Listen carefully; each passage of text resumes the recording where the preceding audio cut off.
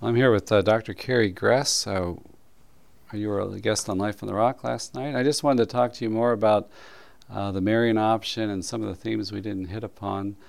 Let's first talk about your book, The Marian Option. What's the basic thesis of that? Well, as people might gather, it was inspired partially by Rod Dreher's book called The Benedict Option, which Dreher's a journalist and had suggested that that the culture's bad and things are getting worse, and the people need to leave cities and move to smaller, very purposeful communities. At least that's one. His book ended up not saying exactly that. He kind of toned it down in the book, but in any event, that was at one point what he was suggesting. And so I was looking at the Benedict option, just kind of interested, like what is it that he's arguing?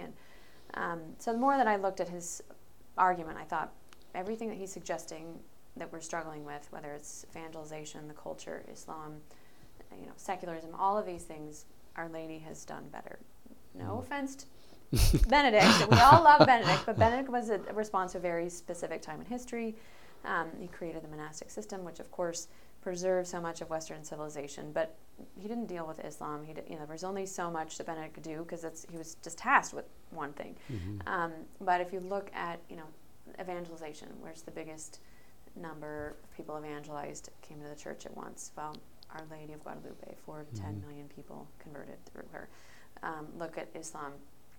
Spain's a perfect example. I think we forget that Islam had reigned over Spain for almost 800 years, and it was through Our Lady that was really where Islam was pushed back out of that Catholic country.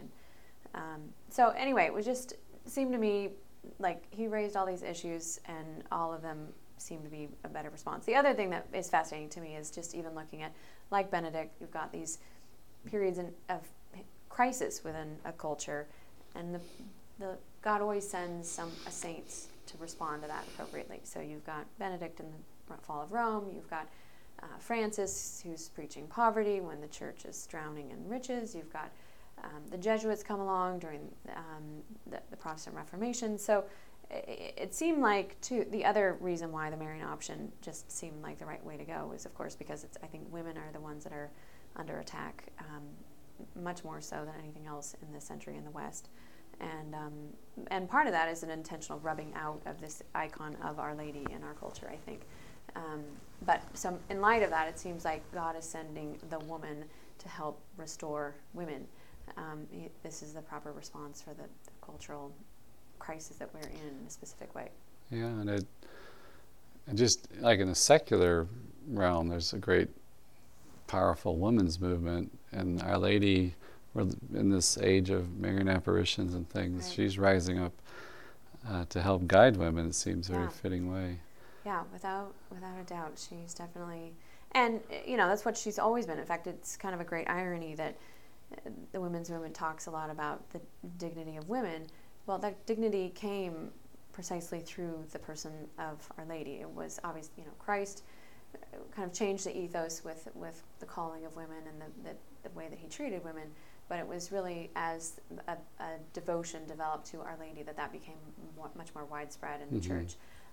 So it's ironic that they're both reject her out of hand, but at the same time, they're living with the fruits of who she is. Right. I mean, if you look at Islam, there's no equality of women in that. You look at the other religions, there's not equality of women in these other religions the way that there is in Christianity. So it's this, there's all these kinds of tensions within the feminist movement that they don't realize it's because of Our Lady that they have any sense of our equal dignity to men in the first place. Yeah, it's like one of those cases where they have the facts completely upside down. There's lots of those cases, I think, when it comes to feminism, unfortunately. Yeah, I was talking to these missionaries in South America, and they talked about working with these certain groups of indigenous peoples and the abuse of women and children in these communities before Christianity is like horrific, And even like slavery, I mean, it was driven out of the European continent like in the 1500s or something. I mean, it was still exists in the New World, but it was Christianity. Right. Not to mention the human sacrifice. Yeah. Aztec culture, all of those things. I mean, we really don't recognize how much Christianity has done to undergird these values that we kind of just think are natural, but they are not. Yeah. I was just in Panama World Youth Day, and I was reading up about the Our Lady of Antigua, Mm-hmm. and I misquoted it. I didn't realize it was 800 years of occupation by the Muslims in Spain, but I guess they came to the Iberian Peninsula in the 700s, and then 1200s, the Saint Fernando the King was taking back the city of Seville, and he was praying, and he's a saint, and he was led into the city to this mosque, and the mosque had, unknown to him, had been the Cathedral of Seville, because this was in the 1200s, Right. and centuries later, and he went into this mosque, and this wall became like a window, transparent. He saw behind the wall was this image of Our Lady, and the Christians had built this facade, fake wall, to cover the image. Yeah. So they tore down the wall, venerated the image, and it was Our Lady of the Purification, the presentation in the temple. And so she's there holding a rose without thorns, and the Christ child, and Jesus is holding like two turtle doves for the offering, the presentation in the temple. And they had a Latin phrase that like Mary comes to the temple, and so but it became this big devotion to inspire them in her intercession to liberate the country. And then, then the explorers in the New World, Christopher Columbus had it on his standard bearer when he came to the country. And he went there to that cathedral in Seville in 1488 and prayed before the image, venerated the image. And many of the sailors, because it's so dangerous, they took up a devotion to the image. And they called it Our Lady of Antigua because it was the ancient wall of the cathedral. Right. So that's so interesting. Yeah. Well, and there's the similar story of Our Lady of Guadalupe in Spain, not the one in Mexico, where a farmer was out in his field, and you probably know the story, but heard that there was a woman appeared to him, the most beautiful woman he'd ever seen, and said, "Go tell a priest I have my images buried here." And sure enough, people, as they were leaving Seville, had the presence of mind to bury this image, and it was presumably one of the images St. Luke painted. And of course that became another one of those sites of Columbus and his sailors went there as well. And then, of course, everything happened in the 1500s with Our Lady of Guadalupe in Mexico. But people didn't forget the one in Spain, and actually the Battle of Lepanto, the lantern from the main ship of the Turkish Navy was taken and offered to Our Lady of Guadalupe in Spain. So there's all this interplay between Our Lady and of Guadalupe in Spain, and then of course we know what happened in the Americas after that. So it's fascinating, all these connections. Yeah, and that she seems, and she's the patroness of the new evangelization, and Our Lady of Guadalupe. And so I know you make the point in some of your writing about how she inspires. I mean, she's interceding for us, but she's also, there's an inspirational quality. Yeah. Well, I mean, you can see this with someone like Saint Dominic, and the devotion to the Rosary, and Maximo. I mean, all the great Marian saints, that they do kind of miraculous things. Things that just people wouldn't have thought of on their own.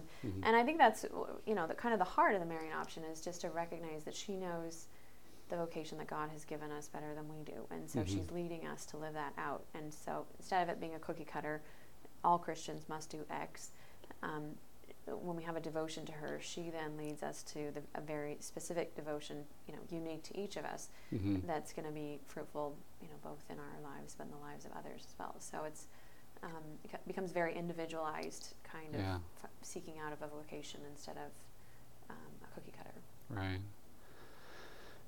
And something that got my attention the last few years too is EWTN's not the only house on the block anymore for media. I mean, there's all this huge podcast, social media, and everybody can do videos and productions, and it's great. But there's also differing voices out there too. And I've noticed like in the younger generation, like with women, and I think about like John Paul II, this great Marian Pope, wrote a lot on women, talked about women being, having a role in all areas of society to bring their influence, their gifts there. Mm-hmm. And it's like you look at the scriptures, you see Mary so silent, so hidden. Mm-hmm.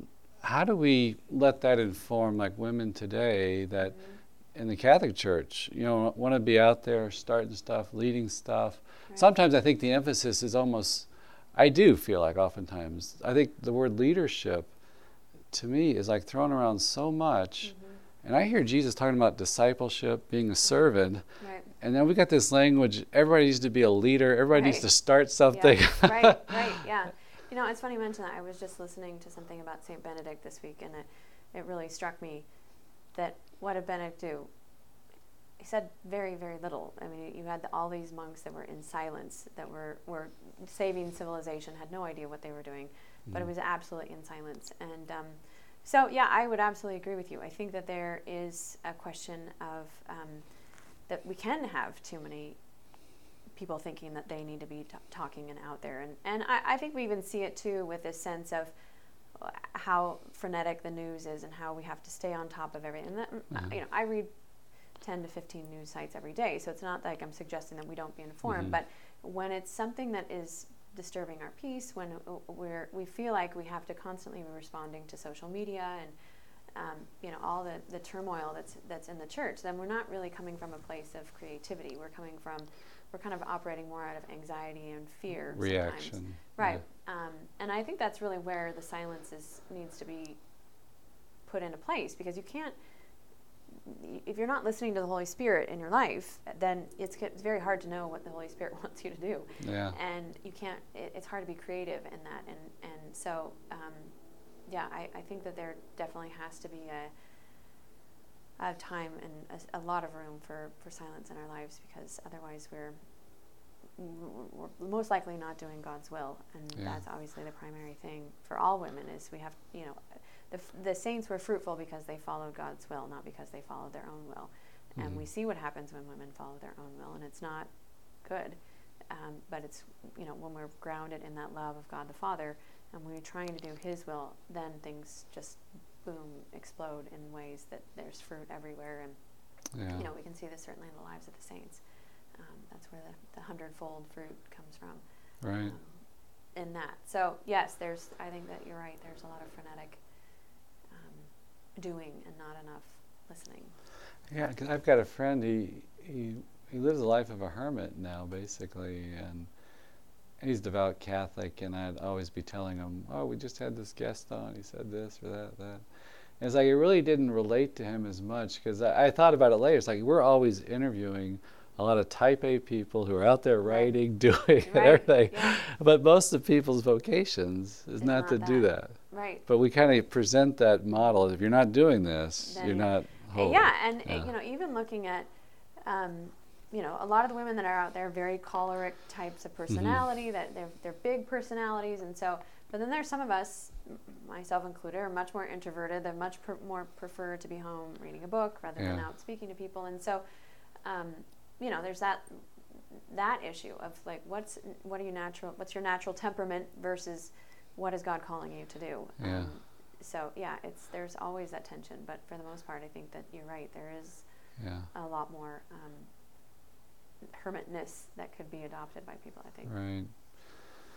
I was just talking to Jason Everett, and he was telling me, he lives in Phoenix. Bishop Olmsted has written about the vocation of men, Into the Breach, and I think they started like, we're going to do something for women, and so he met with these women after some kind of retreat, and they said, well, basically, how can we help you? What can we do, or whatever?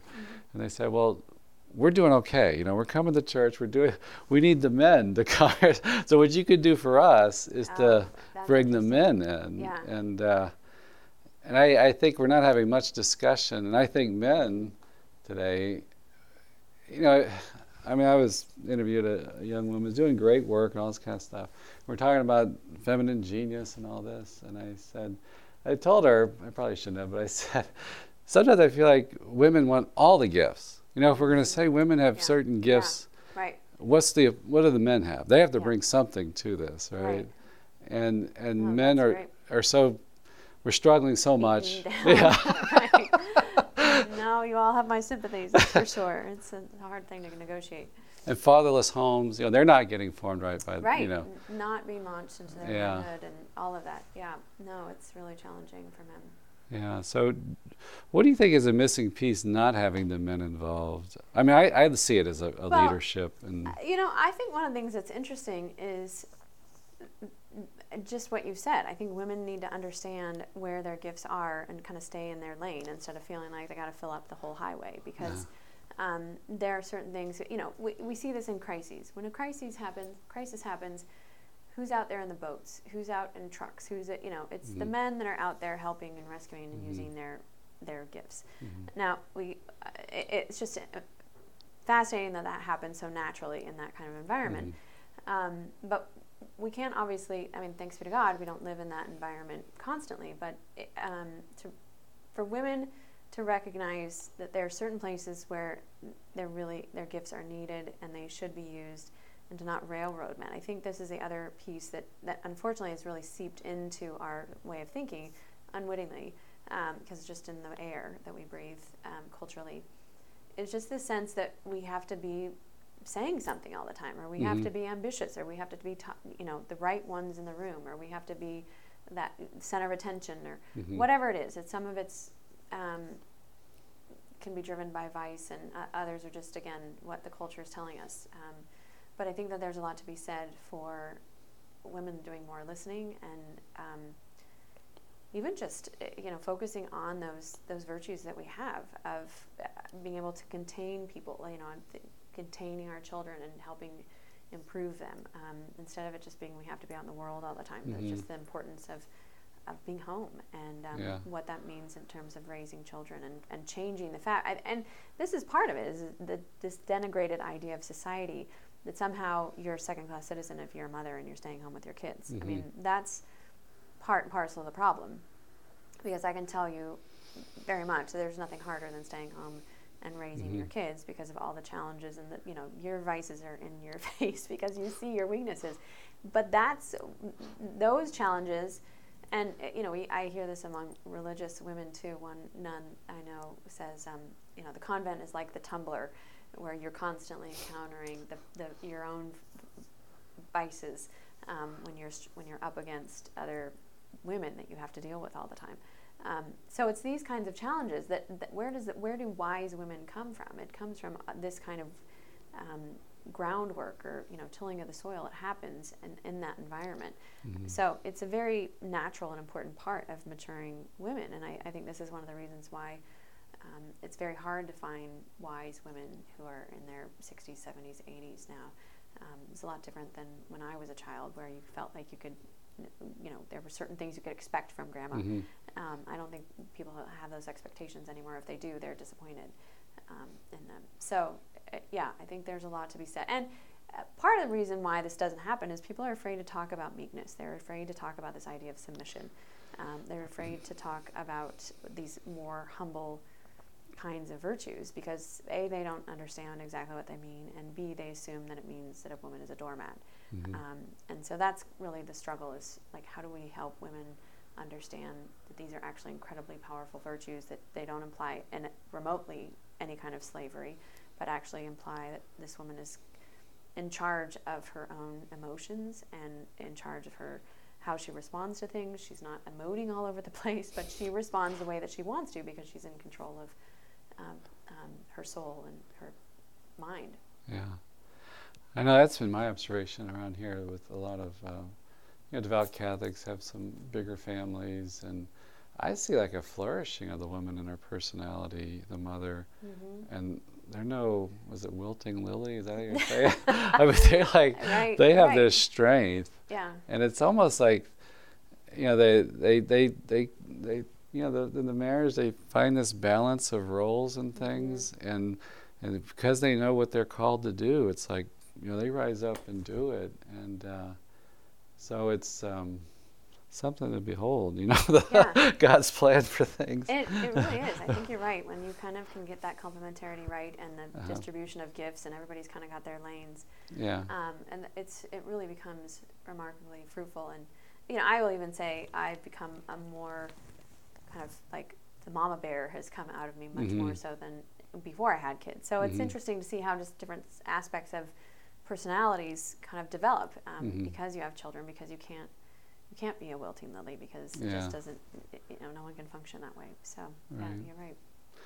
Yeah, we had this moment at World Youth Day in Panama recently that they had adoration Saturday night, and it's at night, and they have usually a big monstrance, and they had 700 or 600,000 young people there, in prayer. It was quiet and silent, and they would have some silence, and they would sing like a song, and they had like some priests one time, then they had some women religious, and they had these two sisters, and they were singing this beautiful Spanish song, just saying like amote or something, I don't know my Spanish, but I love you, and they were singing it, and they just, one of them had this big smile and just singing her heart out, and it just struck me as such a beautiful image. And I thought even the power of it, just to image to other women who don't have the religious vocation, that if anything's antithetical to the values of the world, it's the woman religious. She's sitting there veiled. Right. She's in obedience. Right. Everything about her is, And there's and Jesus, women, I think, they give this special love. The holy women in the scriptures, they had a special love that Jesus got from them. This attentive love that, and I see it in our sisters too. Like, I remember one of the sisters was telling me, she said, well, I go to prayer and I just try to love on the Lord. And I thought, I've never thought of my holy hour that way. And I thought, that's really fun. Right. That's I great. thought, what a consolation to the Lord that was. Right. Got this dedicated image of the bride of Christ, and so anyway, I thought it just struck me as kind of sad because we have less women religious, and their presence I didn't see at World Youth Day was that strong in terms of what you saw, and I just thought, man, we need that witness more than ever right now to help young women. Right. Well, and I think that's an incredible point because it points so clearly to the distinction between the male priesthood and then female women religious. That women religious have this very bridal kind, affectionate kind of relationship, Song of Songs kind of relationship. Yeah. There's nothing like the male priesthood, and so I think you're absolutely right, because if we could kind of see those stark distinctions, it's easier to understand too just the difference in vocation that women have as compared to men. Yeah, and I like the reservation of priesthood to men. I hear Orthodox Catholics, and I understand. I mean, wondering why this is so, like young women, questioning this, not in a rebellious way. Right. But it is a deep question. But I think we've lost that sense of women imaging the church as bride. As you write, the Marian dimension is more fundamental, precedes the Petrine dimension. Right. Yep. It's like, you guys have the bigger share there. Right. And this is what the anti-Mary has done to our culture. Yeah. It's made us think we have a pittance, that we don't have anything, that we Right. have nothing. We can't be anything unless we're like men. Right. That's what they tell us. And we cannot have children because that gets in the way of our ultimate happiness. This is what these two lies are, that the whole structure of the culture is built on right now. And so that's the sad thing, is to just that we can't in our minds rethink that to look at how much abundance I have here. Look at how much I've been given in all this role as wife and mother, and the beauty of that. Instead, we sort of think, well, she's just a stay-at-home mom, she's not important, kind of thing. But it really is entirely the opposite. Like, this is where the future is and starts, is in that woman's work.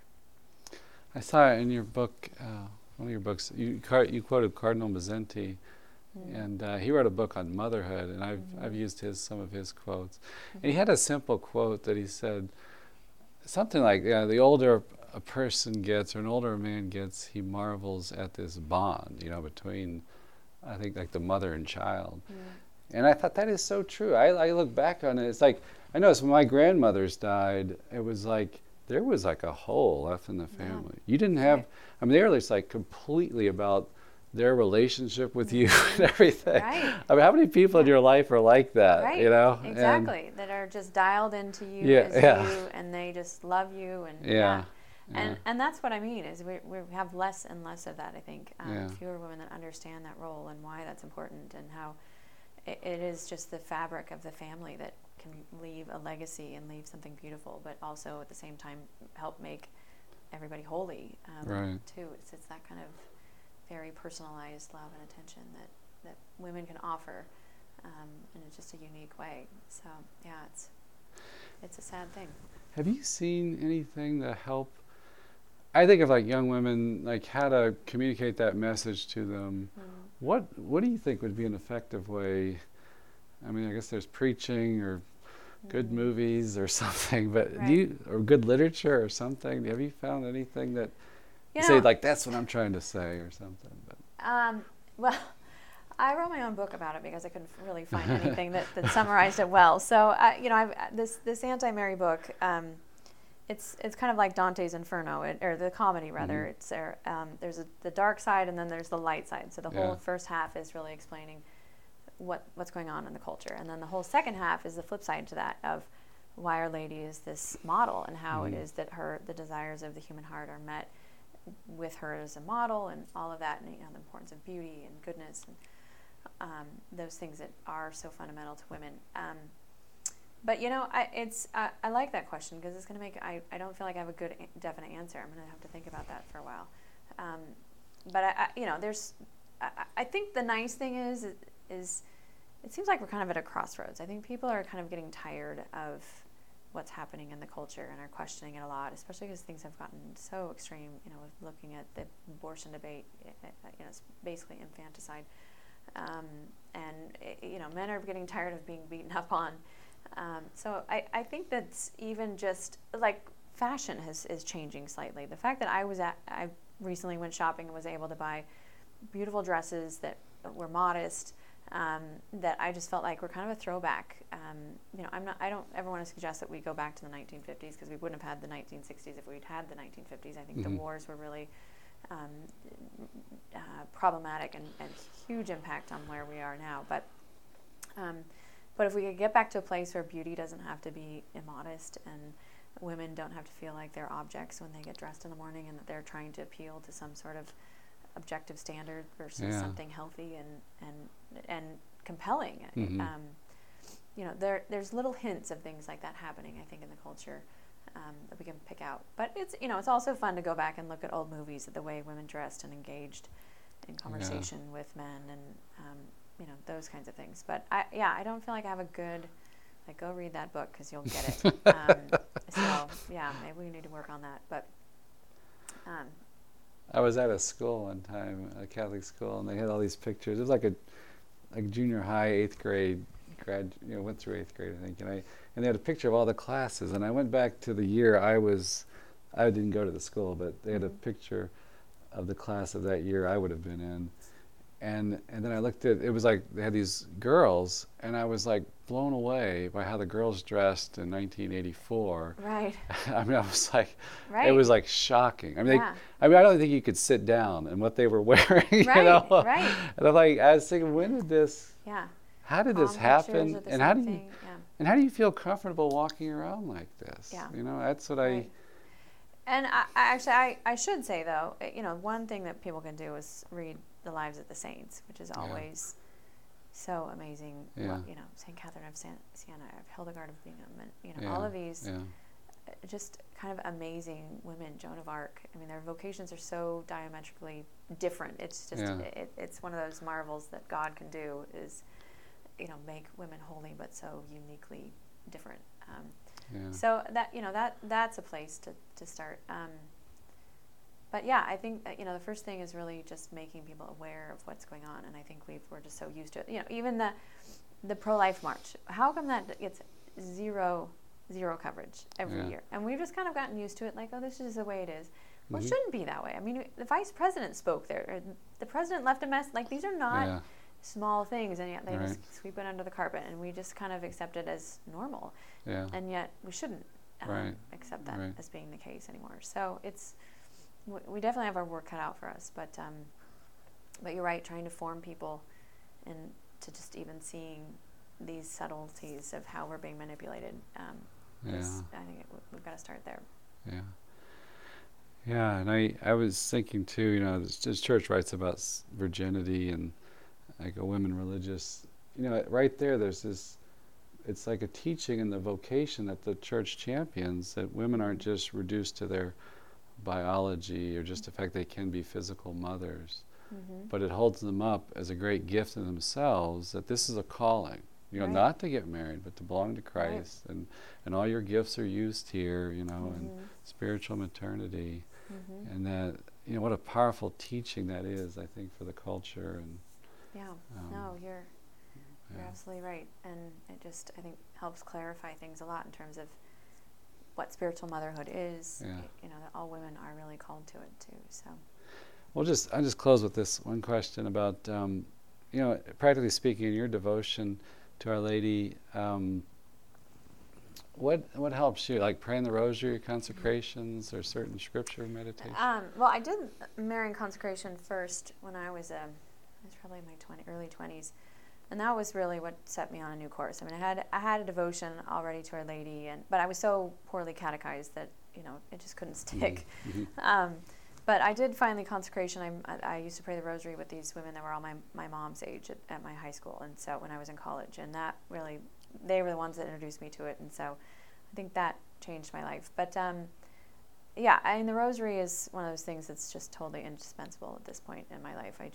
It's so natural, and our family says the Rosary every night before the children go to bed. And, I just rely upon it tremendously for so much. So that's certainly one thing. I wrote a book on children's consecration, or Marian consecration for children, largely because I couldn't find one that I wanted for my kids' ages, and so that was a great blessing too, that I think we'll do it annually as a family, and we'll keep, I think, grow with the children as well, because there's discussion questions and things like that we answer and talk about in the book, but when we're reading the book. But I think the other thing that I've kind of gotten to the point now that it was a struggle for me to really relate to Our Lady for a long time, and it was challenging, because I just thought, I'll just keep praying this Rosary, and one of these days I'll get it. And it wasn't until I started understanding what it means to be meek, and what it means to be submissive, and what it means to self-gift, all of these deeper questions, that it became much easier for me to relate to her. And so I think now I've gotten to the stage where I just, all these great devotions, but there's this kind of daily, moment by moment, relying on her as a mother, and relying on her guidance, and trusting in her intercession and where she's leading me. That is kind of newer, I would say, maybe even the last 10 years or so, where I'm just much more radically focused on her presence in my life. And I don't think that that's something that is just some sort of special grace to me. I think it's something that everybody can be mindful of, because she wants to be the mother to everyone, all of us. And she already is a mother to all of us, so it's just a matter of us recognizing that relationship and kind of pressing into that and getting to know her and letting her reveal herself to us. So that's kind of the fun part, I guess, too, is, God is always so amazing and surprising, and because of that grace that she reflects, His grace that she reflects, she is too. So anyway, it's fun to see how she works in our lives very, very uniquely. Yeah, I know, like a few years ago it hit me, John 19, Jesus gives Mary from the cross, woman, behold your son, son, behold your mother. And then he says two more things, and then he dies on the cross. Right. And I listen to Protestant podcasts. I got some Protestant friends, go to their churches, respect their faith, real holiness. But I think, what are you guys doing with this passage? Right, that how Jesus, do you deal with this? Right. Yeah, and it's like, take her into his home. It's a poor translation. Benedict pointed out, it's like into his inner reality, inner being. It's a very deep metaphysical meaning to it. Wow. And he's not just taking care of her. He would have done that, before. But it's just, as he's meriting for us the grace of redemption, he gives her to be our mother in the order of grace. And I thought, that is so huge. Yeah, You want to where all these nutty Catholics get our statues, rosary, consecrations. Right. John 19. There it is, exactly. And yeah, right. All right. Last question. The submission part, how do you understand that in your life today? Submission is hard because so many relationships are so different and dynamics are different. I mean, sometimes you have a phlegmatic husband with a choleric wife. Sometimes you have vice versa. I mean, there's all these different ways that people interact with each other. I've gotten to the point where I think more about what submission is not. And you can see this in sort of damaged relationships or relationships where there's problems because the woman is far too controlling of either her husband or her children, or the whole dynamic where she's not, she belittles him in front of other people, or she cuts him down, or she's sarcastic. All of these kinds of things that can be very just uncomfortable, I think, generally. So that's kind of the one thing that I've gotten to think about is how do we honor our husbands? How do we help them be the men that they're made to be? And it's not through cutting them down. It's not through any of those means. It's through allowing them to speak when they're the ones to speak. And even recognizing that if, my husband and I have a difference of opinion about things. And my husband is a firm believer in mutual submission. He's a good Benedictine that way. But at the same time, I actually love it when he says, no, I don't want to do that. Because that's an opportunity for me to say, great, let's not do that. Like I'd like to have him say something very definitively, because it doesn't happen very often. When he does, then it's like, I'm free of this. This is his choice and decision as the head of our family, and that's great. Let's go in that direction. So I think it does become, it's a combination of,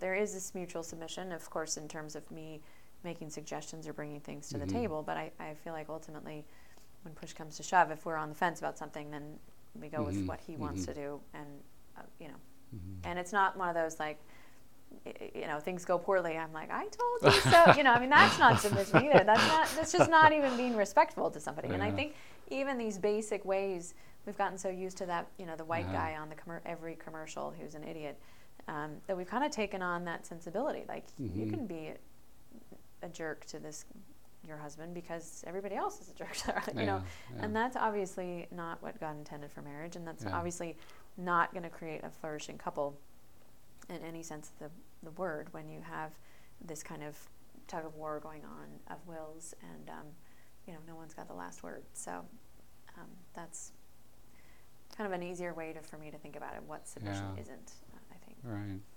I've heard, like women here, they're married, talk about that they would just, you hear that Protestant podcast say, I just want the husband to step up to lead or make decisions. And I even think of like the scriptures, the angel appeared to Joseph in a dream. You got the Immaculate Conception, the Mother of God there. Right. And he's directing the family through Joseph and to go into Egypt or to come back or whatever. Well, and I think some of the problems we're having with men not stepping up is because they're used to their wives doing it or overruling them. I mean, it's one thing to say, I want my husband to do it. It's another thing to love him in such a way that he feels enabled to do it, that he's not going to be put down for it and of course there's so many problems too with just the way men our boys are raised, where they don't understand that capacity because they didn't have a good role model to show them that you have to be the provider and the protector and all all these kinds of things. We're in a challenging times, that's for sure, when everybody's sort of confused about what they need to do. So it's hard to know. And it seems like the women, like their role seems like so much is hardwired into them, and the men very much have to learn that, be mentored, shown that, and when you have the fatherless homes, it's like who's doing it? Yep. Well, thank you so much for talking with us. It's my pleasure. It's fun chatting about all this with you.